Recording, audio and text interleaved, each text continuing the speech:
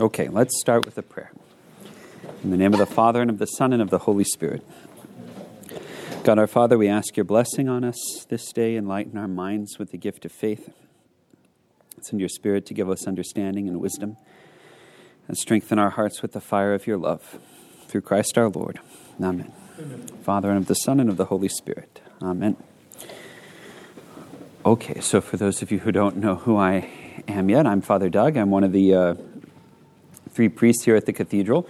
So I just started here at the beginning of January. If you were coming around last semester, then you didn't see me, but here I am. In addition to working at the cathedral, my main job is working at the diocese, where I work at the tribunal in canon law. So that's what I do during the week, and then I'm here on the evenings and on the weekends. And I went through RCIA myself in 2006, 2007, when I was a freshman in college at Texas A&M. Nobody whooped? Unbelievable. Unbelievable. There are too many T-sips. Anyhow, so there it is. So we have to talk about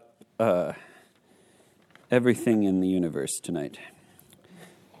Originally, we were supposed to talk about the sacraments of penance, anointing, marriage, and holy orders, and Father Will wanted me to add a discussion of the sacrifice of the Mass, since he didn't get to it last week. So that's what we're going to try to do, briefly. And then we'll have some time for questions, so be pondering on your questions. So the sacrifice of the Mass, that's going to be our first topic. So last week, Father Will talked about the Eucharist as a sacrament, and we talked about a change that occurs in the bread and the wine in the sacrament of the Eucharist. What change is that?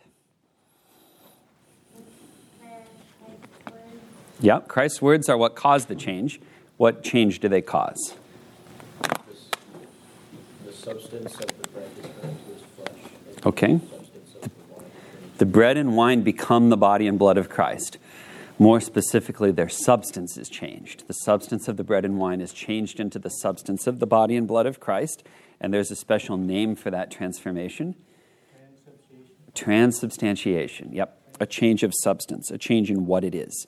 So we talked about that last week. We wandered around some of the theological puzzles as the mind tries to understand what that means. What we want to talk about tonight is how the Mass is a sacrifice. And you might have thought of that before. You might not have thought about that before. But if you walk into a Catholic church, the minister presiding at the ceremony is called a priest. That big table up at the front is called and what is it? What is it happens on an altar with a priest? A sacrifice, right? That's why those things are called that, because the Eucharist is a sacrifice.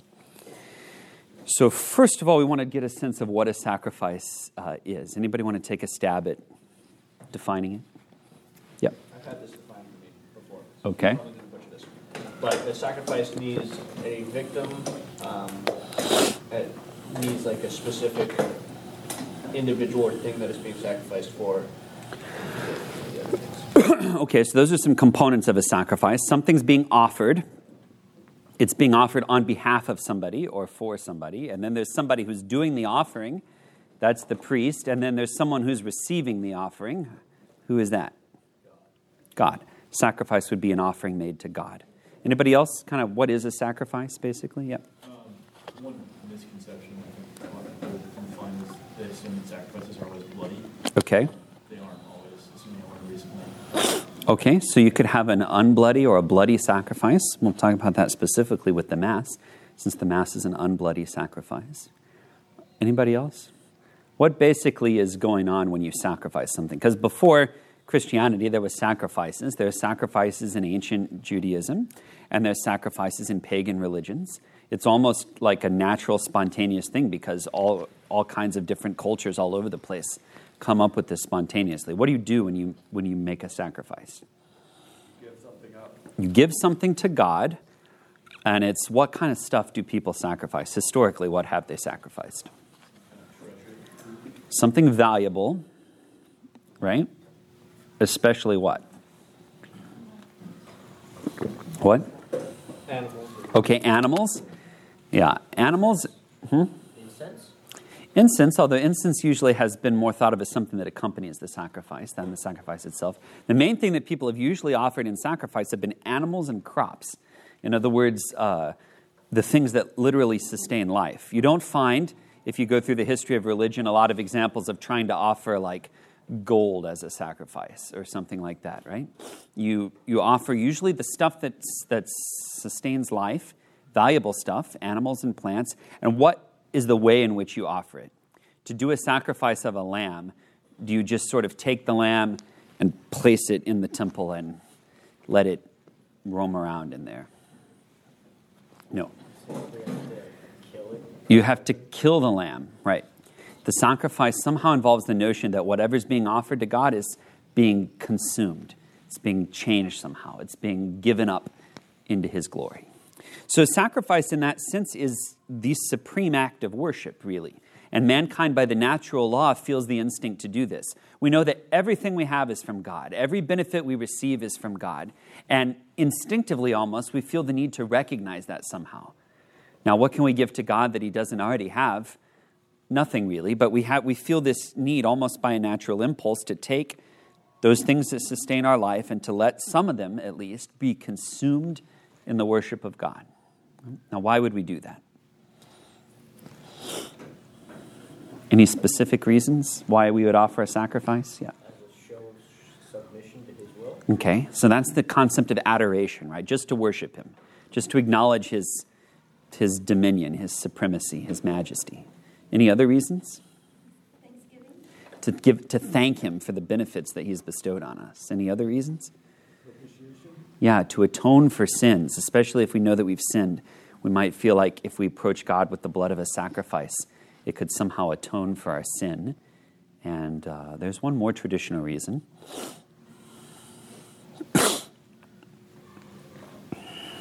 It's the sacrifice of supplication, in order to ask God for what we need. In order to ask God for what we need. For a good harvest, for supernatural grace, to ask him for something. Okay, that's the concept of a sacrifice. We have it in the old law. Primitive sacrifice offered from the beginning. Cain and Abel are offering sacrifice. There's no special priesthood established yet in the early part of the Old Testament. It's just a priesthood of the father, really, of the priesthood of the father of a family. But at the time of Moses, a special priesthood is instituted. That is Aaron, who's Moses' brother, is established as the first priest, and Aaron's descendants, after that, become the Israelite priests. So the Israelite priests is a hereditary thing. They inherit the priesthood. And still, today in Jewish communities, they often keep track of that priestly lineage, if somebody has priestly lineage. And the name Cohen, if you've seen that name before, Kohen means a priest in Hebrew. And that's generally what that name signifies, a priestly lineage. Okay. So is the Eucharist a sacrifice? We could look at three basic scriptural arguments that indicate that the Eucharist, the sacrament of Christ's body and blood, is meant to be a sacrifice. First of all, there's the Old Testament prophecies. It's part of the prophecies of when the Messiah comes, that one of the things he's going to do is institute a purified sacrificial worship. Okay? There's a sense, especially later into the Old Testament prophets, that the sacrificial worship of Israel's temple has become corrupt somehow. That it's, even if it's not corrupt, that it's not enough, right? The prophets start to be saying, could the do you think I drink the blood of goats, God says, right? Do you think that this could be enough for me? Or what will we offer to the Lord that he doesn't already have? That it's not, and that one of the things that will happen, though, according to the prophets, when the Messiah comes, is that he's going to purify the sacrificial worship so that a pure sacrifice will be offered to God. Okay? And one of those most famous prophecies comes from the beginning of Malachi, which is echoed in the third Eucharistic prayer that we say at Mass sometimes. From the rising of the sun to its setting, a pure sacrifice may be offered to your name. So the priest saying those words that come from Malachi right before, because Malachi prophesied that centuries before Christ, that when the Messiah comes, from the rising of the sun to its setting, a pure sacrifice will be offered. And this is the curious thing. According to Malachi, it will be offered by the Gentiles, right? Not just by the people of Israel, but by the Gentiles too, the whole world offering the sacrifice. So there's the Old Testament prophecies that the new covenant, when it comes, is going to involve some kind of sacrificial worship. The second thing is the words of institution themselves. What are the words? The words of Jesus for the bread. What does he say? This is my body what? Which will be given up for you. Okay? Now that's a sacrificial undertone, right? It's not just this is my body, but this is my body which will be given up for you. And then the same thing with the chalice, right? This is the chalice of my blood. Then it says the blood of the new and everlasting covenant. Well, that the blood of the covenant is immediately going to make you think of sacrifice, because when this covenant was first inaugurated with Moses, there were sacrifices, there was a tremendous amount of blood poured out on the altar, and then the blood that was poured on the altar had to be splashed on Moses and on the people too, right? You know, we go around doing the holy water right now. You could imagine doing that with blood, right? It'd be a little bit more intense. But this is the idea that the sacrifice has got to be shared by the people, that it binds them together with God, so they have to get into it somehow, right? The blood has to get on them. So the blood of the covenant, which will be poured out for you and for many for the forgiveness of sins. Okay, this is all sacrificial language. So the words of institution themselves suggest that the Eucharist is a sacrifice. And finally, St. Paul, in his account of the Eucharist in 1 Corinthians, specifically equates the Christian Eucharist, not equates, but specifically compares the Christian Eucharist to the Jewish sacrifices of the altar and to the pagan sacrifices that they offer to their gods, right? The pagans had their sacrifices, the Jewish priests have their sacrifices, and Christians have the Eucharist, which lines it up for you. So what does that mean exactly, that the Eucharist is a sacrifice? The Church definitely says that it is a sacrifice. There are some differences among different Catholic theological schools about how to explain exactly theologically how the sacrifice works. So we're going to move here with the most common explanation, which is the explanation of the Thomistic school, the school that follows St. Thomas Aquinas, which is the one that's most been taken up by the magisterium of the Church as well. Okay, so to make that explanation, first of all, we want to isolate two actions that are part of a sacrifice. They're called the immolation and the oblation. The immolation is where the victim of the sacrifice is killed or altered or destroyed or consumed somehow, right? So if you have a lamb for the sacrifice, the first thing that happens is you're going to slaughter the lamb, right? But then that's not enough, and that's not even really the high point of the sacrifice. If you were in the Jewish sacrifices, what would happen after the lamb was slaughtered? They burn the lamb on the altar, and especially pour out on the altar the blood of the sacrifice, right? The blood of the sacrifice. Sometimes the whole animal was consumed on the altar to the glory of God. That was the whole burnt offering, or the Holocaust. And then some of the offerings, some of it was consumed on the altar, and some of it was given to the priests, and sometimes some of it was even eaten by the worshipers, like the Passover lamb, for example, where the lamb is eaten by the worshipers. So you have these two things. First, the animal is killed, then it has to be offered. Now, the offering in the Old Testament sacrifices was always done by a priest. The immolation, though, sometimes by the priest, sometimes not. Maybe by the priest's assistant to kill the lamb. So you have these two things. Can you find these two things in the Eucharist? Well, in the sacrifice of Christ on the cross, what's the victim? What's being offered to God?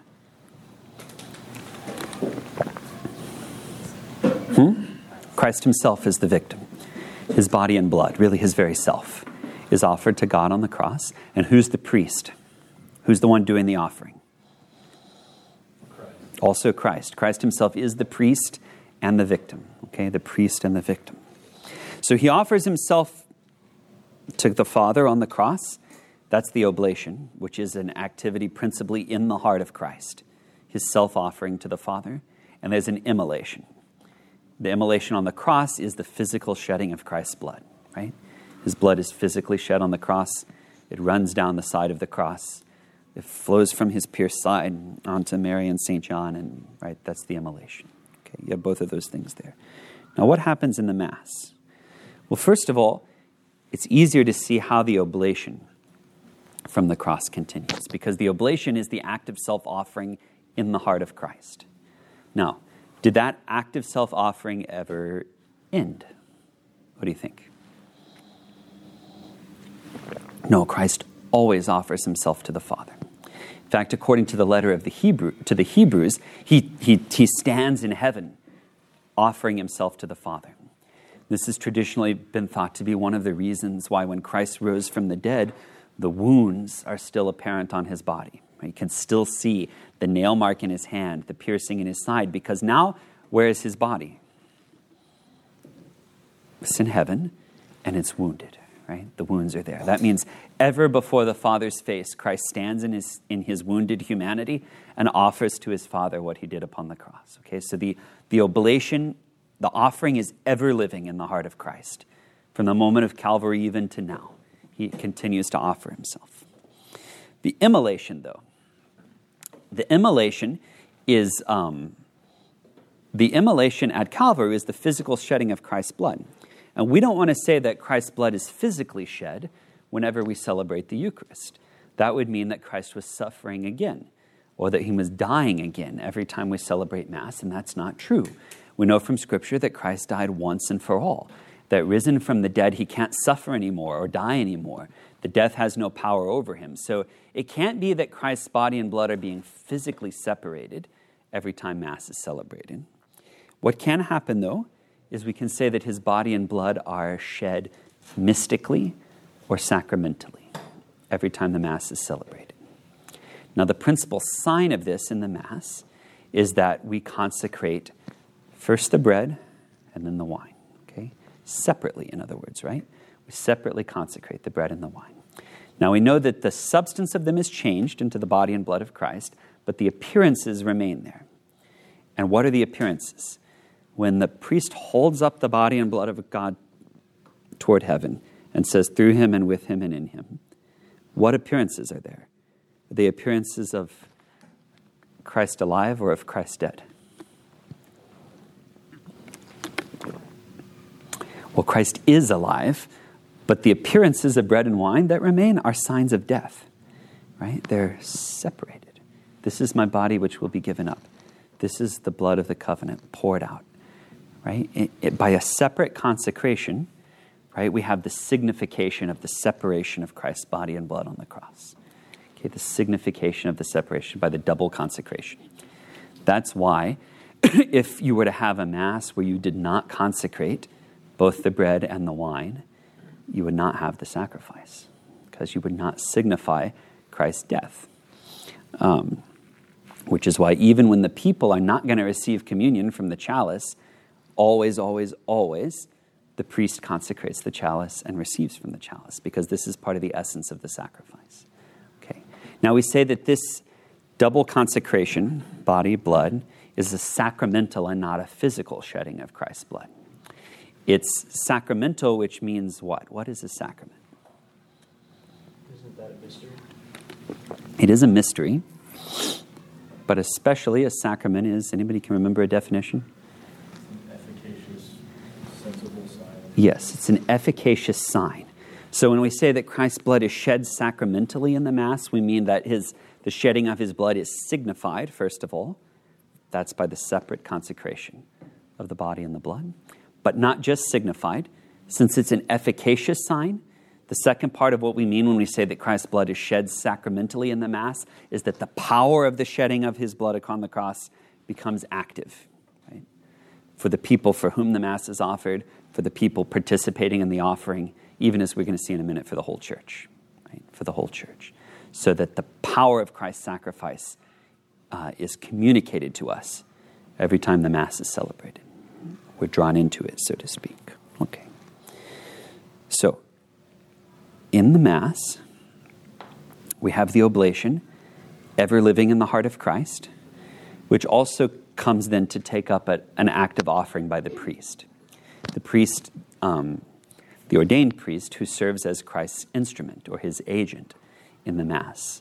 You could say that in the Mass, Christ is making the oblation through the priest. And the priest exteriorizes that in the words of the Eucharistic prayer, right?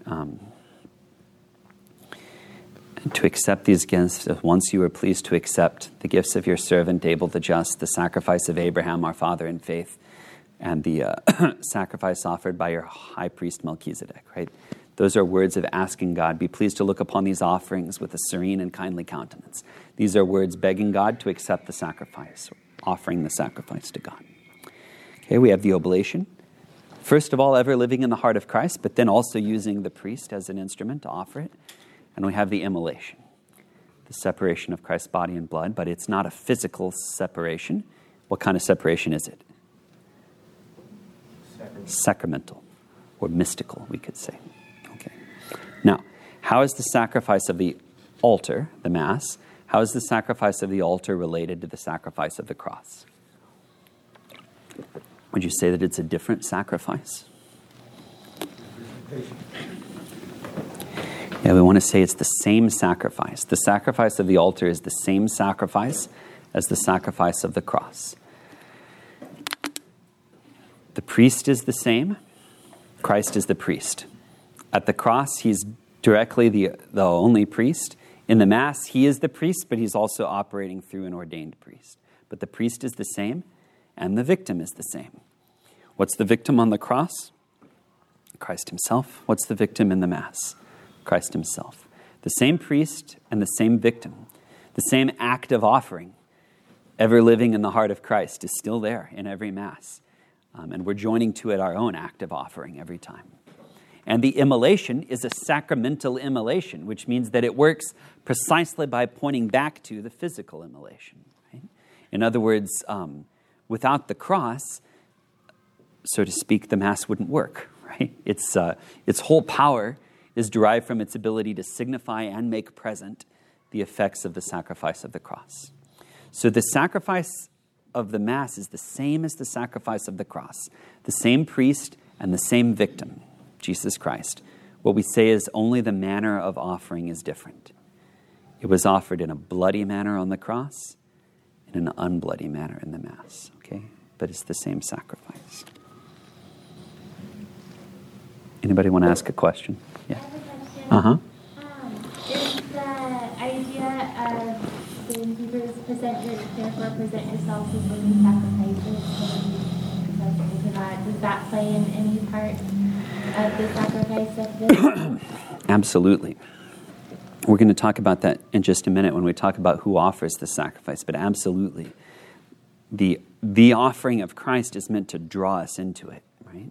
So we offer the sacrifice of Christ to the Father, but then we also offer ourselves with Christ and through him to the Father.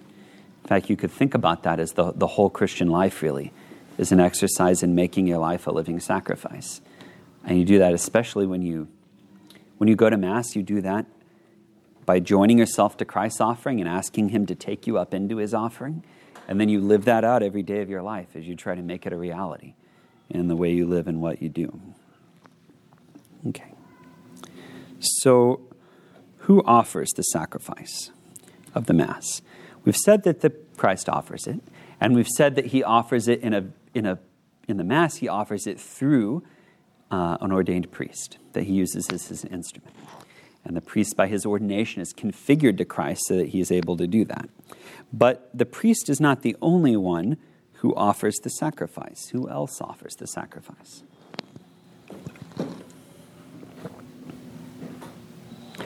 Father Jonathan was talking about this a couple weeks ago, right before the Eucharist starts. Yeah? Isn't it the laity? Yeah, the laity do too.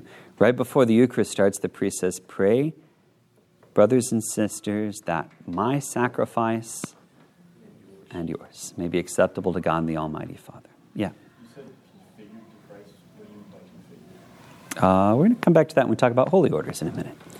But we mean that he is... the pattern of Christ is put on his soul in a certain way that connects him to Christ in a certain way. We'll come to that in a minute. Okay. So the laity offer the sacrifice too. That's said several times in the course of the Mass. We, your servants, that's the priests, and your holy people, That's everybody else. Offer you this sacrifice of praise. And then there's one part that says we offer you this, or they offer it for themselves, meaning that the people offer the sacrifice to. So the people also join in the offering. And this is one of the things that your baptism configures you to Christ to make you able to do. Your baptism makes you able to participate in the offering of the sacrifice. What does that mean? It means that when you go to Mass and the Eucharistic prayer is happening, okay, that your job when you're there is not just to wait until it's time for communion, as if the priest is doing that part, that's his part, and then I'll be ready when it's time for communion. When the priest is at the altar, offering the body and blood of Christ to his Father, your job is to spiritually unite yourself with that act of offering. You offer it to the Father too. And with the body and blood of Christ, you strive to offer yourself and everything that you have and everything you are. That's the highest sense of the active participation in the liturgy, right? It's not a spectacle that you passively observe. It's not an entertainment that you take in. It's a sacrifice that you join in. And we say that the laity offer the sacrifice not only through the priest, but also with the priest. Okay? What that means is that offering it through the priest might just mean that, we get the priest to do it for us, right? We ask him to do it, and he does it, and God receives it. It's beneficial to us. But also with the priest. If you want an analogy, if you were an ancient Israelite and it was time for you to offer a lamb, you would not be able to offer your lamb to God yourself, right? You would need to take it to the priest who is ordained to do that. But if you got a lamb out of your flock and you brought it to the priest, you can see how this sacrifice is the priest's sacrifice, but it's also your sacrifice, right? And this is symbolized in the liturgy when it was sort of a COVID casualty, but when some members of the faithful at the offertory bring bread and wine down the altar, right, and hand it to the priest, right? This is a sign that everybody's participating in this sacrifice together. And so the people are presenting the bread and wine to the priest, which is going to be offered to God. The laity and the priest don't offer in the same way, so we don't want to confuse the roles. And the priesthood of the laity depends on the ordained priesthood. There's no way for the laity to offer the sacrifice without an ordained priest to offer the sacrifice. But still, both of them are offering, not only through but also with the priest. Who does the sacrifice benefit? What do you think?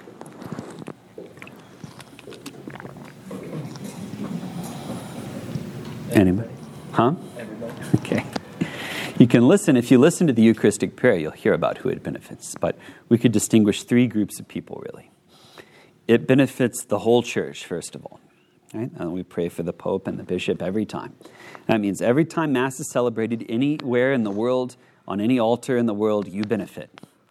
It's offered for the whole church, right? It's offered for the whole church. It's a constant source of grace. From the rising of the sun to its setting. That's a wonderful thing. Okay, so it's offered for the whole church. It also, in a special way, benefits the participants in that Mass. There's a special fruit of the Mass that goes to the priest and the people who are involved in that particular Mass. And some of the prayers in the Eucharistic prayer are for the whole church, and some of the prayers are for the people who are actually there. Right? That's the second fruit. The third fruit is the most specific fruit, and that is that the Mass is offered for a particular intention. Now, you might have heard them announce that before Mass, or you might have read it in the bulletin. This Mass today is offered for such and such and so and so. What does that mean? That means that this sacrifice, it's offered for all those things, for the good of the whole church and the people there, but it's offered in a special way for some particular intention. Right? Because just like the sacrifices in the Old Testament were offered in thanksgiving for a particular thing, or an atonement for a particular sin, or asking for a specific benefit for a specific person, we offer the Mass that way too. And that's why we offer the Mass for particular people. So those intentions come from people calling in and saying, I'd like to have a Mass offered for my grandmother on her birthday or whatever. And then they take down the intention, and then the priest offers the Mass for those intentions. Every time I celebrate Mass, I look before I go out to see the intention. Right? It's also actually sitting on a little card on the altar. So right at the moment of the sacrifice, you see the intention. Okay. Anybody want to ask a question about the sacrifice of the Mass? Mm-hmm. So, piggyback about the Passover, the sacrifice that was made that night, those weren't made by ordained, they weren't made by the Levite priest, they were made in each family's home, right? The Passover lamb you're talking about? No, actually, each family would have brought their lamb to the temple. They took to the temple. Mm-hmm. And the priest would offer it, and the blood of the lamb was offered to God at the altar.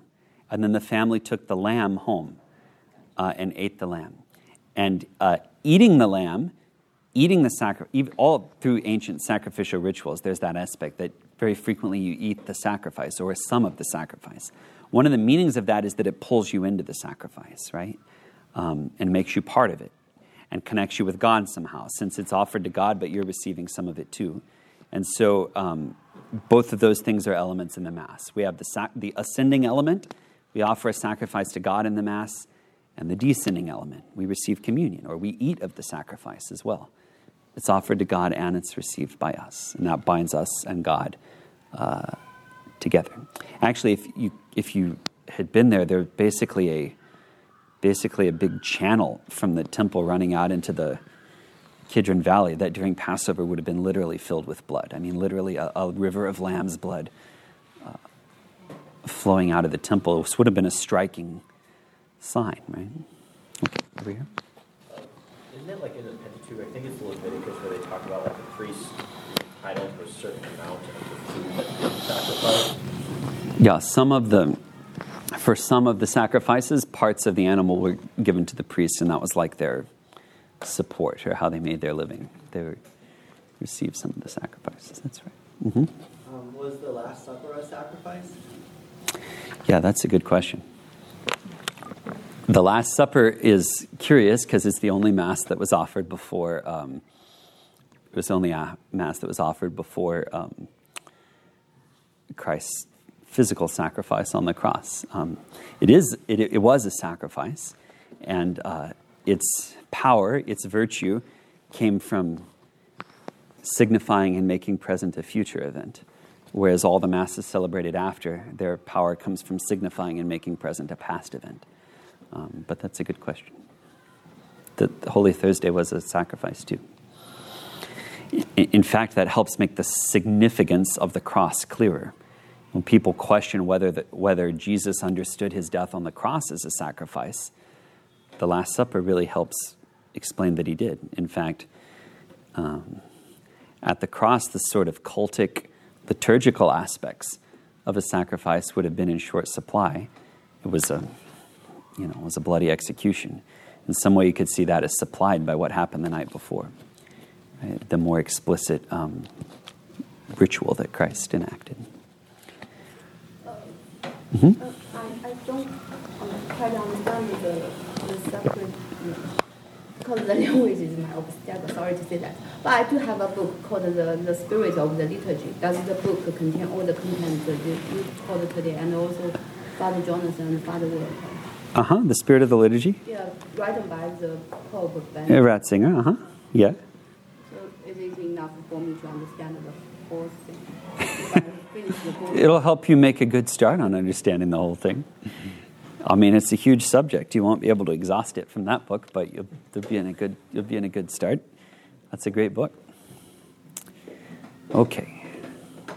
Now we're going to say a couple words about the 4 other sacraments. Just a couple words each, since we're out of time. Penance, anointing, marriage. We're not going to spend a lot of time because you already have got the basics of a sacrament. So we're going to just say a couple words about what each one does. Penance is the sacrament of reconciliation or confession or penance. It gets all of those names. Where did it come from? Clearly, if we read the Gospels, the forgiveness of sins was part of Jesus' ministry. Right? He does that many times. And he communicates the forgiveness of sins by means of visible signs during his ministry, frequently by saying the words, "Your sins are forgiven." Right? Sometimes joining a miracle to that to prove that he has the power to to do what he says. And particularly in St. John's Gospel, after the resurrection, we read that Christ committed this ministry to the apostles. After he had risen from the dead and appeared to them, he said, "Receive the Holy Spirit. As the Father has sent me, so I send you. Whose sins you forgive, they are forgiven. Whose sins you retain, they are retained." Okay? The church has always understood from that passage that Christ committed to his apostles the ministry of forgiving sin. And this is the origin of the sacrament of confession or reconciliation or penance.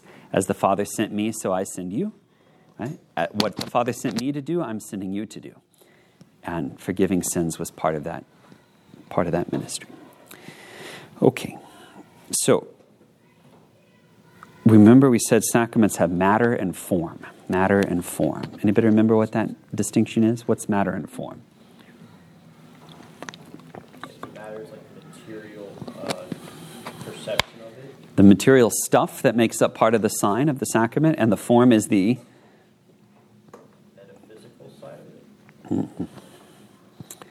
The form is the words. The matter is the stuff, the form is the words. In baptism, the matter is a washing with water. The form is the words. I baptize you in the name of the Father and of the Son and of the Holy Spirit. Okay? Now, penance and marriage are both tricky because they don't have matter in the same way that the other 5 sacraments have matter. Curiously enough, penance and marriage are the 2 sacraments that existed before Christ instituted the sacraments. I mean, they weren't sacraments before, but they existed before, right? People repented of their sins before Christ, and people got married before Christ. What Christ did was take those 2 human actions that already existed and raise them to the dignity of a sacrament. Because they're human actions, they don't have the same kind of matter that the other sacraments have. About penance, we say that it has quasi-matter, and that matter is the things that the penitent does. The things that the penitent does. So when you go to confession, the things that you do are you are sorry for your sins. That's called contrition, being sorry for your sins. You confess your sins with your mouth, and then you receive a penance, which you do. You do something to try to make amends for your sins, right? To try to correct the problem. So those 3 actions of the penitent are the matter of the sacrament of confession.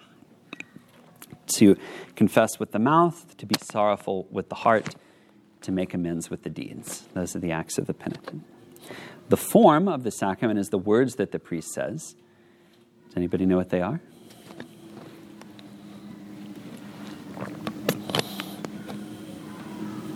Well, they sound like this. God the Father of mercies, through the death and resurrection of his Son, has reconciled the world to himself and sent the Holy Spirit among us for the forgiveness of sins. Through the ministry of the church, may God give you pardon and peace. The priest during that prayer extends his hand over the penitent and then he says, "And I absolve you from your sins in the name of the Father and of the Son and of the Holy Spirit," and makes the sign of the cross. Those are the words, right?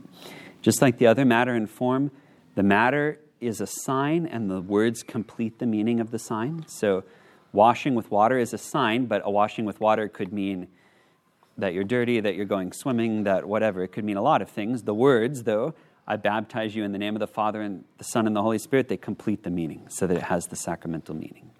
So in the same way in penance, your actions, when you're sorry for your sins, you confess them and you make amends, gets the sign started, but to signify reconciliation with God, there has to be a signification that God forgives you and accepts that, right? And restores union with him. And that's through the words. The minister of the sacrament of penance is a priest because it's to the apostles that Christ committed this ministry of forgiving sins. And the priests are in the line of apostolic succession, continuing the ministry of the apostles. And the recipient of penance is a sinner who's been baptized and fallen into sin again. So that's the thing about penance. Penance is for the forgiveness of sins committed after baptism.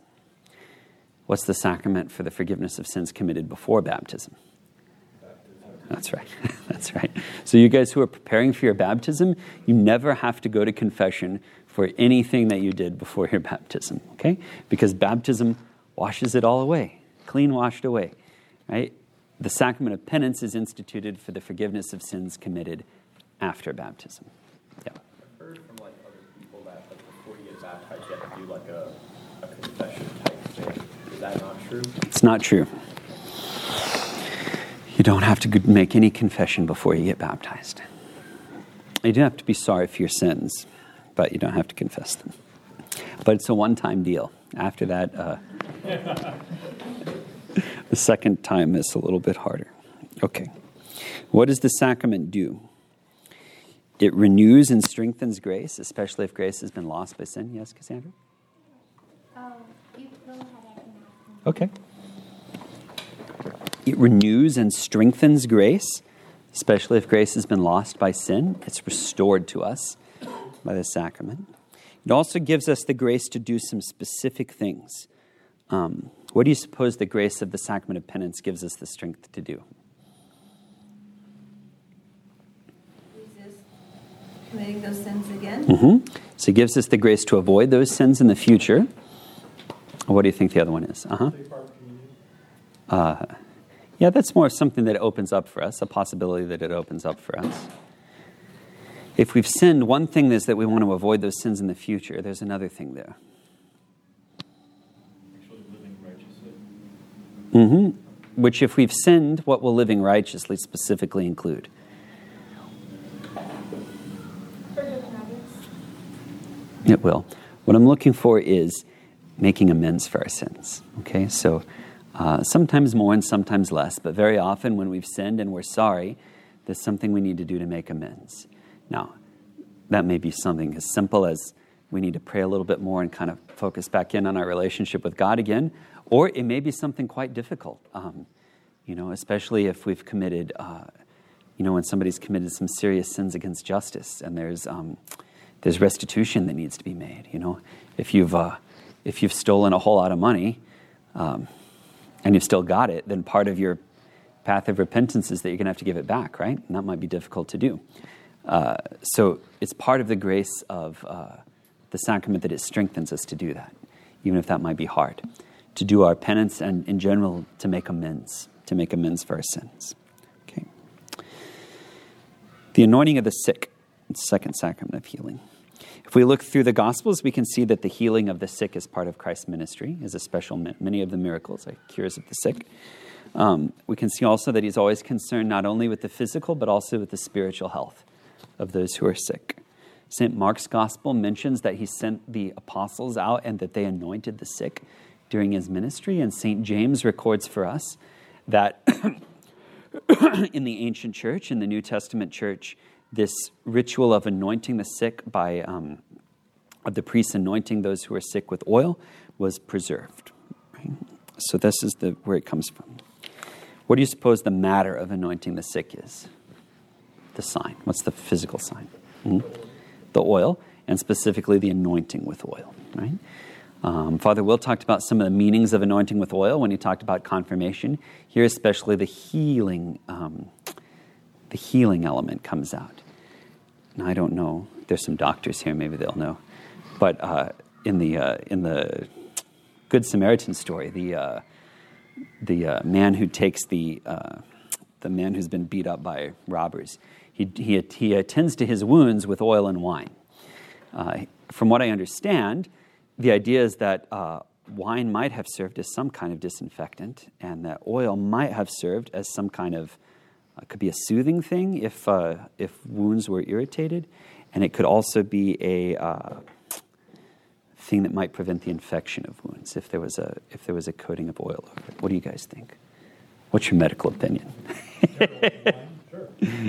If it's sterile wine, if it's filled with whatnot. Anyway, whether or not that works very well or not, oil was used as a healing kind of thing in the ancient world, and that's especially its signification here.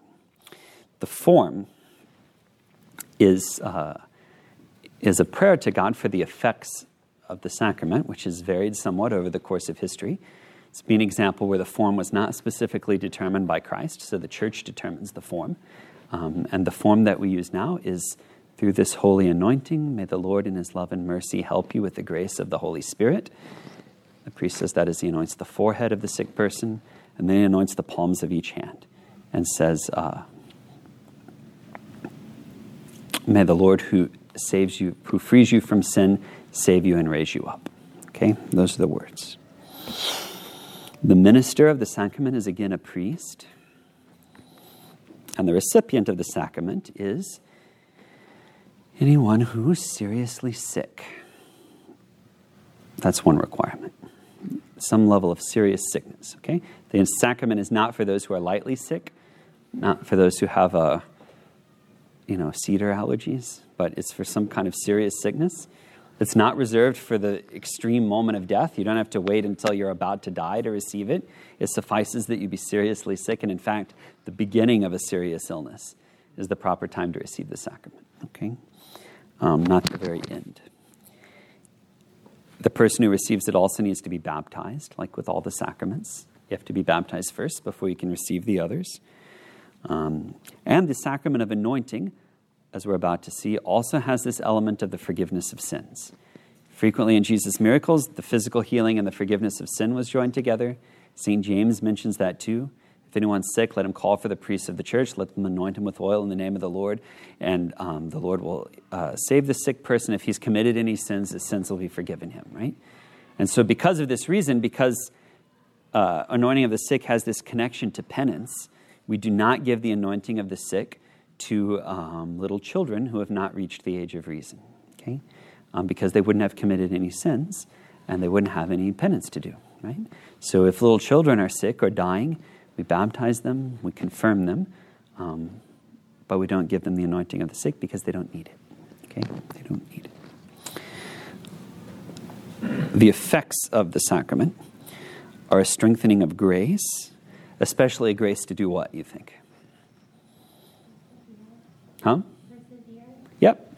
Do all the morally difficult things you have to do when you're sick. Persevere, maintain your hope, be cheerful, be nice to the people who are taking care of you, etc., right? The grace to go through your sickness well, especially courage, and especially when this comes to the point of death and deadly sickness, to approach that with courage and with perseverance.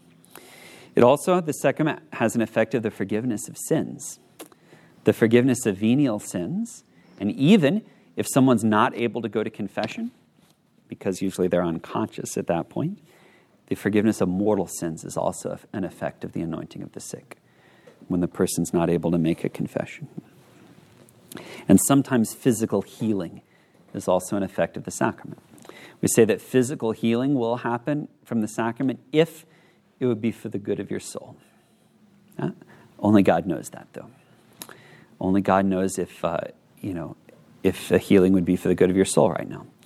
That might be a total healing, or it might be a partial healing. It can be an effect of the sacrament to lighten the illness a little bit. Maybe that gives you the boost you need to be courageous and make it through, or whatever. But there can be a physical healing. That's an effect of the sacrament. Okay. Marriage. Marriage is the other one that doesn't have matter in the normal sense, because it already existed. Long before Christ, there was marriage. But we say that Christ took marriage and raised it to the dignity of a sacrament, which means that marriage becomes a sign of God's grace and an effect of God, and an instrument of God's grace. Marriage especially becomes a sacrament because of the nuptial imagery of salvation. We read in the New Testament that Christ is the groom and that his church is the bride. Even in the Old Testament, this image was already there. The covenant between God and Israel was depicted as a marriage, with God as the groom and Israel as the bride, and with Israel's worship of other gods as a kind of adultery. So because the marriage covenant between man and woman comes to be a sign of God's covenant with his people, this is why marriage can become a sacrament. It can become a sacred sign. And every marriage of Christians becomes this kind of sacred sign. Who do you think is the minister and the recipient of marriage? Who ministers it? If you've ever been at a wedding, does the priest say, I marry you in the name of the Father and of the Son? No. In marriage, it's the couple themselves who minister the sacrament to each other. Right? It's the couple's action that ministers the sacrament each to the other. And they do that when they say their wedding vows. I take you as my wife, I take you as my husband. They confer a sacrament on each other. And the priest is there to witness it, right? And to receive it in the name of the church. What do you think are the effects of marriage? There's an effect of grace. What do you suppose it's a grace to do?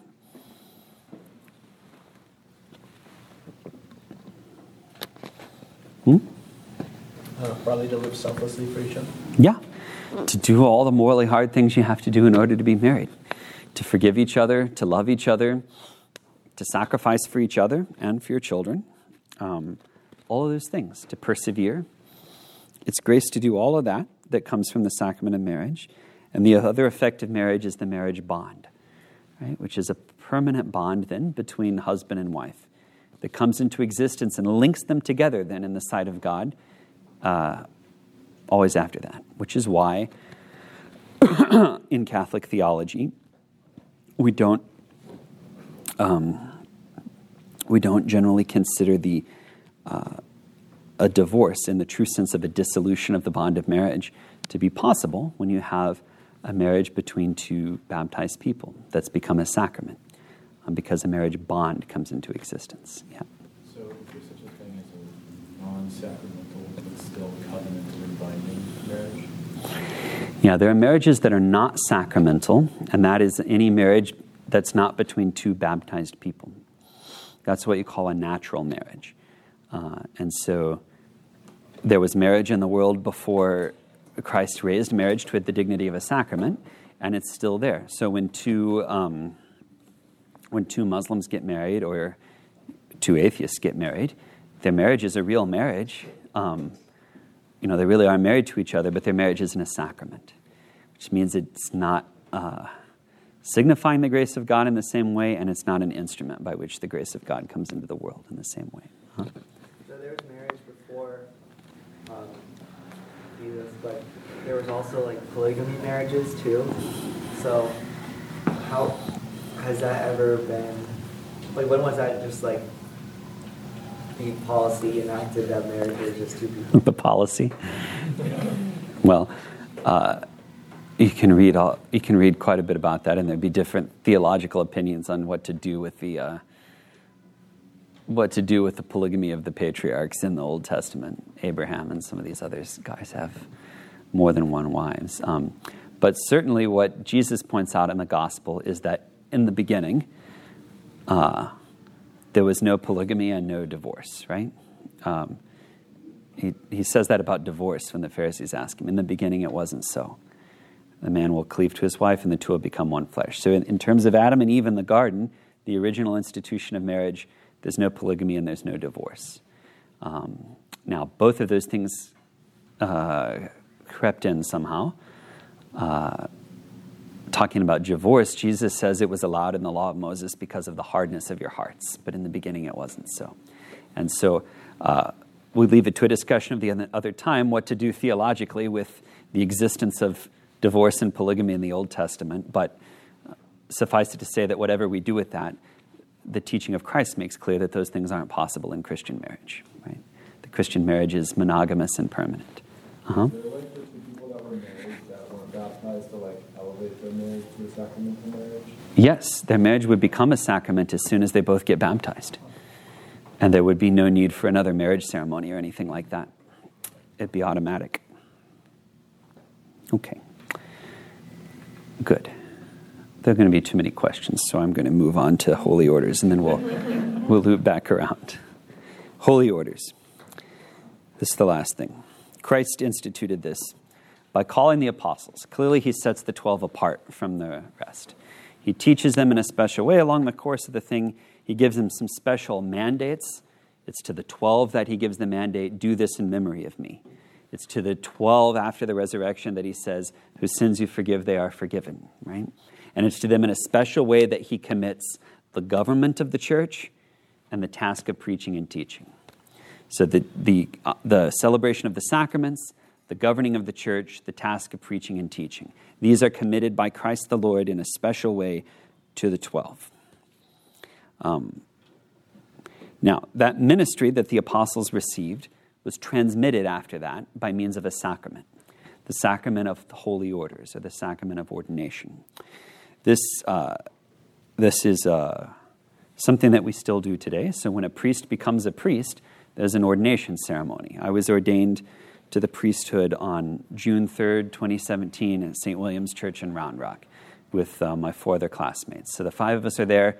Bishop Vasquez was there. It was an ordination. So the matter of this sacrament, does anybody know what it is? It's the laying on of hands. So when a man is going to become a priest or a deacon or a bishop, the bishop who ordains him lays his hands on him. And this is a signal of calling down God's grace, and it's also a signal of connection. Whenever I was ordained, Bishop Vasquez laid his hands on my head.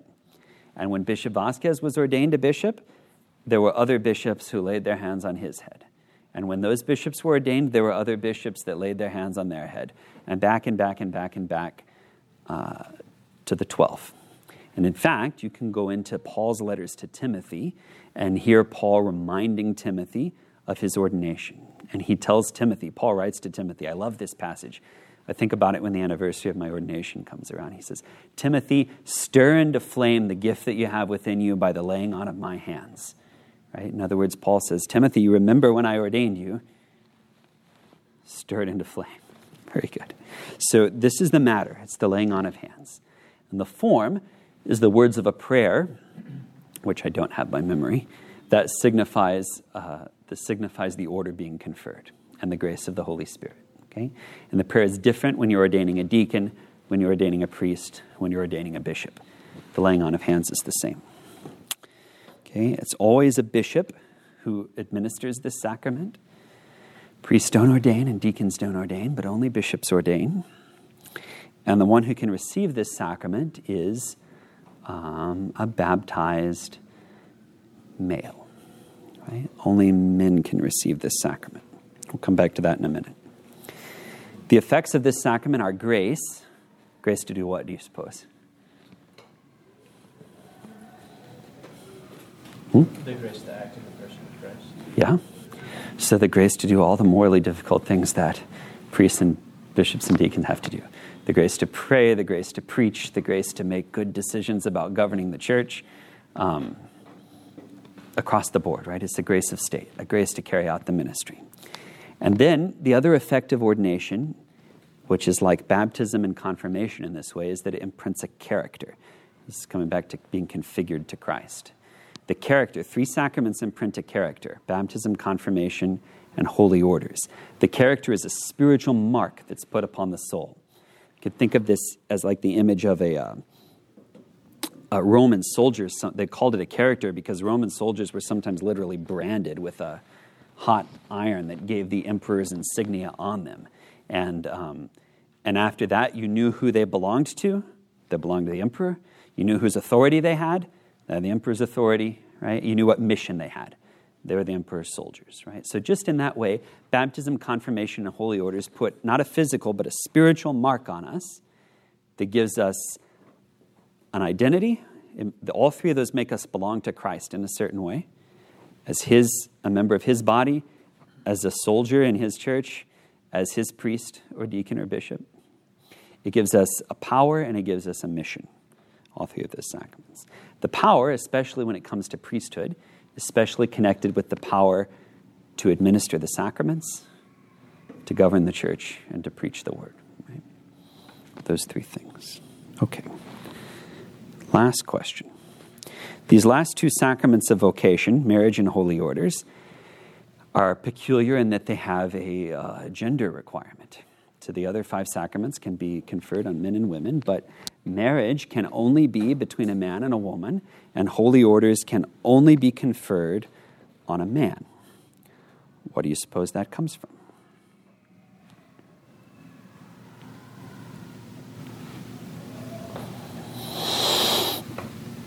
To understand that, we want to step back a little bit into the world of the Old Testament. The Old Testament presents 2 peculiarities between Judaism and other ancient religions. Judaism exclusively uses male pronouns for God, right? He, him, his, king and not queen, Lord and not lady. And Judaism is somewhat unique also in having an all-male priesthood. The pagan religions, they have priestesses and they have goddesses, right? But not Judaism. As that imagery is developed in the prophets, it turns out not to be a cultural accident, but to have a deep mystical meaning. According to the prophets, Israel is in a kind of mystical marriage with God, which God is the groom and Israel is the bride. And the covenant is a kind of marriage that binds them together. In the New Testament, we're told that Christ is the groom and that the church is his bride in this mystical marriage that governs them together. And so this is where we start to see why this gendered reality becomes important for these two sacraments of vocation. Because the imagery is not interchangeable. In this image, God has to be the husband and Israel has to be the bride. Christ has to be the groom and the church has to be the bride. And you can't just flip the image around. Because in that nuptial imagery, it's the masculine side that gives, that impregnates, that causes the wife to bear fruit, and not the other way around. It's the wife who receives life, who is made fruitful. And you can start to see why you can't flip that image on its head. In Israel's relationship to God, in the church's relationship to Christ, is Christ who gives to the church his grace, not the church that gives grace to Christ. It's Christ who makes the church fruitful. If you want, impregnates the church, not the other way around. The church doesn't make Christ fruitful, right? And so this mystical symbolism of marriage requires the association of the masculine with God and the feminine with the human, right? This is the meaning of the imagery. So we can start to see why a sacrament of marriage has to be between a man and a woman, right? Otherwise, it will be incapable of signifying this relationship between Christ and the church. And we can also begin to see why holy orders can only be received by a man, because the priest has to stand in the person of Christ, has to be Christ's agent in the giving of grace to his people, which is why, in order to preserve that nuptial symbolism, the priest has to be a man, and holy orders can't be conferred on a woman. Okay. Now we talked about way too many things in way too short an amount of time. We didn't get the chance to scratch the surface of all of them, but I'm going to stop there, and we're going to go to our discussion group, and then at the end, we'll have a few minutes for questions at the end. So percolate on any questions during your discussion group. You guys have it at the tables? Ephesians 5? Okay, couple notes about this passage, and then we'll take some questions. Obviously, it's a passage that can certainly grate on modern sensibilities, and it's the passage that's been subject of teaching by modern popes, most recently of extensive teaching by St. John Paul II in the theology of the body. So we won't, in this conversation tonight, exhaust the interpretive questions around this passage, but I hope it spurred some good discussions. Just a couple points to make about it, maybe. First of all, so the word submit in modern English can have pretty negative connotations, could even mean something kind of exploitive or something like that. Those are not connotations that the word has in Greek. In Greek, the word is hupotaxis, which the taxis is to get something organized, especially soldiers.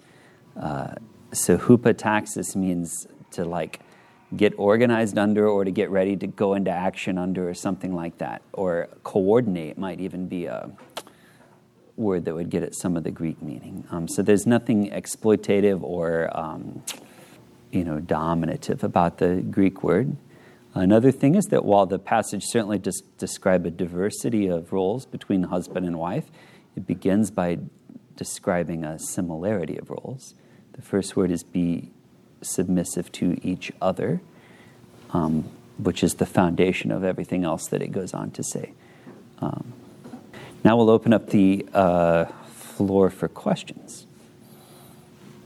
I thought that holy orders meant something like the Benedictines or Dominicans or Jesuits. Yeah, it doesn't. So there are, you're thinking of religious orders. And so an ordo means, in Latin means an order. Roman society had ordines, the order of senators, the order of knights, the different orders. So in the church, holy orders refers to the three sacramental orders of deacon, priest, and bishop. These are orders that are conferred by means of a sacrament, and to be ordained to that order is to be configured to Christ in a certain way and to become part of a group with a certain function within the church. Now you're thinking of religious orders, which are groups of people getting together to live a certain kind of religious life and community, like Benedictine monks or Dominican friars. Those are orders too, in a different sense, but those are not a sacrament. It's a vow that you make that is basically what consecrates you to the worship of God. So to become a member of a religious order, it's fundamentally your action. You make a vow, assisted by God's grace, of course, but your action that incorporates you into the order. In ordination, it's in holy orders, it's God's action, right? And becoming a member of a religious order is not a sacrament, whereas being ordained a deacon or a priest or a bishop is. It's a good question. Mm-hmm. So, one question, potential follow-up. Could we say that the Son is a kind of bride to the Father? That the Son is a bride to the Father. Why? Because we're kind of trying to understand or wrap our heads around the idea. We get that, only men being ordained in holy orders only to take part of being the person or appearing the person of Christ. It makes sense. But how do you understand men being part of the body of Christ as Christ's bride? And one thought that I had was, well, maybe Christ is kind of like the bride to the Father, and so that's a similar kind of relationship there that's modeled. Well, a couple things there. First of all, the tradition has not said that, not used that kind of language, feminine language, to refer to the Son.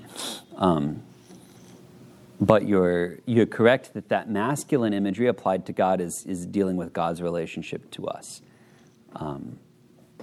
Now, I think that to use feminine imagery for the Son would be problematic. There's a sense in which the Son receives everything that he is and has from the Father. They're the same God, the same essence, but they're distinct persons, three different persons. And the Son, we say, receives the divinity from the Father, but there's nothing in the Son that's passive. In us, there's a sort of potency that God can actualize by his grace. There's a certain receptivity in us that's first empty, and then when the grace of God comes, it gets called into being, and that's fundamentally involved with the notion that there's a kind of change when God's grace comes into your life. You're changed, converted, whatever. That's not going on in the Trinity, because there's nothing in the Son that's receptive. There's no potencies in the Son that have to be actualized. It's not that he first of all is not actualized and then receives something from the Father. So that's why I think the tradition has probably been reluctant to do that. But on the other hand, you're right that nuptial imagery makes every human being feminine with respect to God. Even in that kind of analogy, every human soul, including the souls of men, is feminine with respect to God. It's God who is active, who makes fruitful.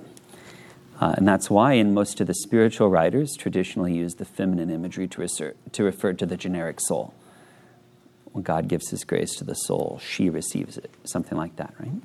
And that's why the sort of example of what it means to be a Christian, what it means to be a follower of Christ par excellence, is who? Is the Blessed Virgin Mary, who is, of course, a woman, right? Yes, I think that's a good insight.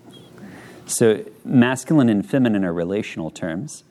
A man is only masculine in relation to women, and a woman is only feminine in relation to men.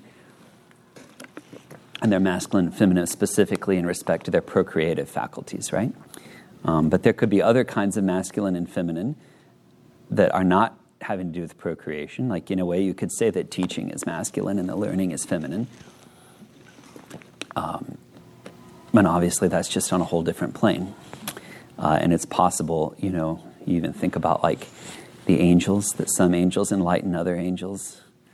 That's what St. Thomas says. The higher ones enlighten the lower ones, and so on down which makes them, in a way, to use the imagery, makes the lower angels feminine with respect to the angels above them and masculine with respect to the angels below them, if it's not too weird to stretch the imagery that way. Good thought. Mm-hmm. Could you refresh my memory? You said there were 4 roles, for lack of a better word, that Christ gave to the priests. Mm-hmm. Could you go over those? Yeah, 3 really.